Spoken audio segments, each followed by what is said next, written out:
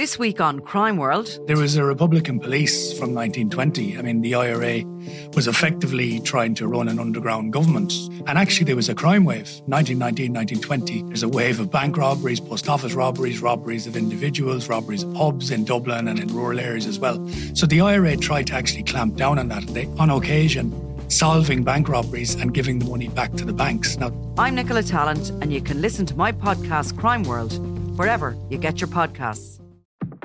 Remember, you can stay up to date on the latest news with the Irish Independent WhatsApp channel.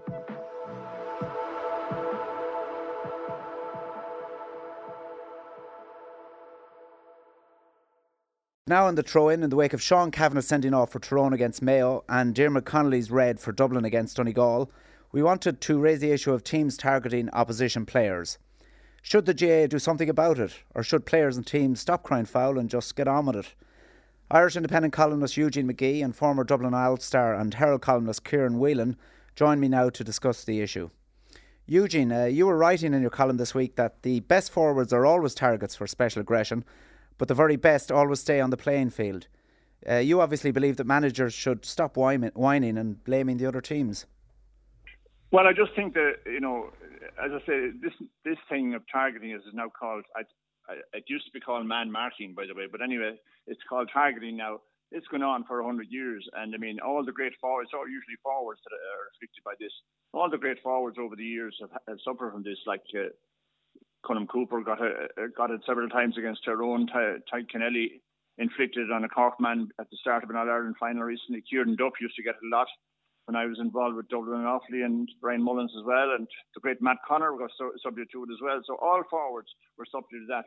It simply means that it's a rather devious attempt by opponents to lessen the effectiveness of a star forward. And it's understandable why it should happen, but it's wrong. As simple as that. Now, you mentioned there, the people who should be taking charge of this whole operation are the referees and linesmen and umpires. And whereas years ago, linesmen were not contactable with the referee, they are now. They're all wired up, and I'm not sure about umpires. But I mean, there's no reason why what went on last weekend should have been allowed to happen in the case of Kavanagh. And anybody else, for instance, it doesn't matter who, Connolly especially, in the last couple of years. So therefore, it is happening. It's not being dealt with deadly by referees. I'm simply making the case that the manager shouldn't resort to making apologies or explanations for it. Their main job is to make sure that the top players stay on the field for the duration of the whole match. And that's not happening often enough. Too many players are getting sent off. And while I know it's understandable how they feel and they feel aggrieved, well, it's a game, and part of the game is the main part of the game for a star forward is to stay on the field. Kieran, you have a view on this here? Yeah, I suppose. Listen, I suppose you have to break it down between the player and the manager to a certain degree, and I accept what Eugene said, that this has been part and parcel of the game for many years, but I think the game has also evolved, and I think the rules have also evolved. I go back, I remember back in the early 2000s, I remember Mick Curley coming into a Dublin dressing room. We were playing Kildare, and he had clear instructions at the time that if two lads got embroiled in a tangle or a row of such, that the third man in would get a yellow card, which meant players could defend themselves, and I think in the past players were able to stand up and defend themselves. I think that's changed. Our rules have changed. There's a lot more focus. Yellow cards are given out easier, and I think it's now easier to provoke a player, to drag him in, and the aggressor comes out the better of it. He's happy to take a yellow card, knowing that his key opponent has also picked up a yellow card. And I think that's the biggest fundamental shift. I think the rules have changed. And from a manager's perspective, I think most of the managers this weekend spoke rubbish, really. Like they're PR spinsters, really. They're trying to put it out there that their players are getting a hard time. It's kind of hypocritical by a lot of them as well, because every team will target players and they'll try and man mark a player and keep him out of the game. But as I said, things have changed a small bit. There's a lot of little aggravations going on now where players are maybe being pinched, or they're being targeted. They know that there's certain guys that have the potential to react, and we've seen it with Aidan O'Shea, we've seen it with Diarmuid Connolly, Sean Kavanagh to a certain degree. And I think it does come back to the officials and the rules again, because the cop-out for the referee is to give the 2 yellow cards. And I think it's something that has to change. That, like, I look at even the fourth official, and the fourth official on the sideline has a couple of responsibilities. He has to put up the board to say how much injury time is. He's to note substitutions and put up the numbers for substitutions. What is he doing in the first half of the game? You know, is he looking for Pokemons around Croke Park, or could he be looking at what's going on in that first 20 minutes? Because that's when a lot of this stuff starts. And I think the officials have to get to a point where they can identify who the aggressors are and deal with that. And I think that will nip it in the bud. But I would ignore all the managers' talk. That's all PR rubbish, basically. But I mean, last weekend, Stephen Rochford, the new Mayo manager, he actually came out and said, we don't indulge in targeting players.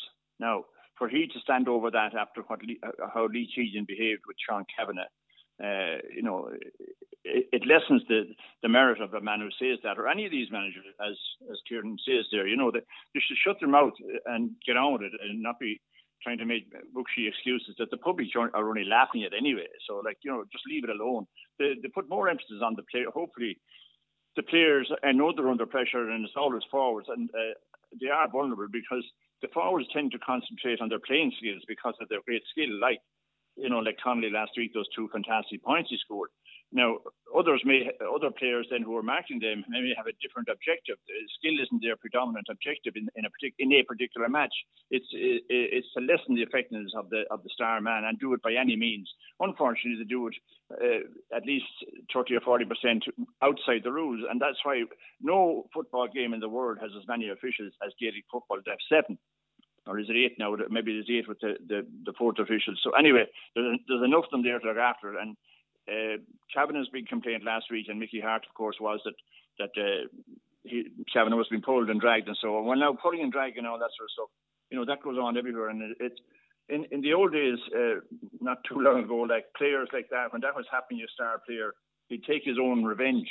He'd wait his moment, and he'd teach that guy a lesson. But I mean, it's not safe to do that nowadays, because that will be the day that the linesman decides that he has seen something, and he'll report it to the referee and you get a card. So it's a very difficult situation. But Eugene, does this boil down to implementation of the rules? You were chairman of the committee that brought us the black card, and if that rule was properly enforced by referees and linesmen, etc., maybe Lee Keegan, for example, would have received a black card in the first half for some of what he was indulging with Sean Kavanagh.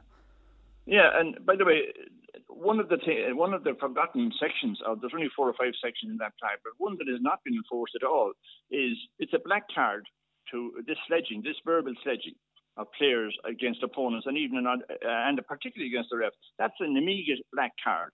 Now, if the referees would simply enforce that for 1 or 2 big matches in Croke Park, I guarantee you the players would keep their mouth shut. I would respect that most managers try to do that, but the players, they break the system. It's just so ingrained in some of them, and it's disgraceful. And to me, looking at it from the outside as I do now, I abhor that sort of stuff, because it leads to further friction later on. And the black card is quite simple there. If the first fella who mouths at the next match, if he's black carded, I guarantee you there'll be no more mouthing, or sledging as to call it. I don't like this use of modern words, by the way, to hide what mouthing in a nasty sense is disgusting, because it's unfair to the opponent, but I think some of your own players are embarrassed when your colleagues start doing that kind of stuff. So there's a simple remedy there, but I realise we come back as everybody talked here and said there, comes back to the officials and the referees and so on. And I know the rules are fierce, complicated, but I think anything related to personal abuse of players should be number 1 on the list. Really, the players should be entitled to play football as they see fit without having to be intimidated. Eugene, can I ask just a question? When the black card was introduced, was it the intention for the black card to be used for players deliberately pulling each other or pulling an opponent to the ground off the ball? Or was it introduced on the basis that it was within play? Because if you take the Dermot Connolly or the Ryan McHugh incident, or the Sean Kavanagh and Lee Keegan incident, where one player pulled the other to the ground, was that the intention of the black card rule? Or was it within play? No, as far as I know, if you pull down a player to the ground, it's a black card no matter where you are. And there have been a few referees have done that.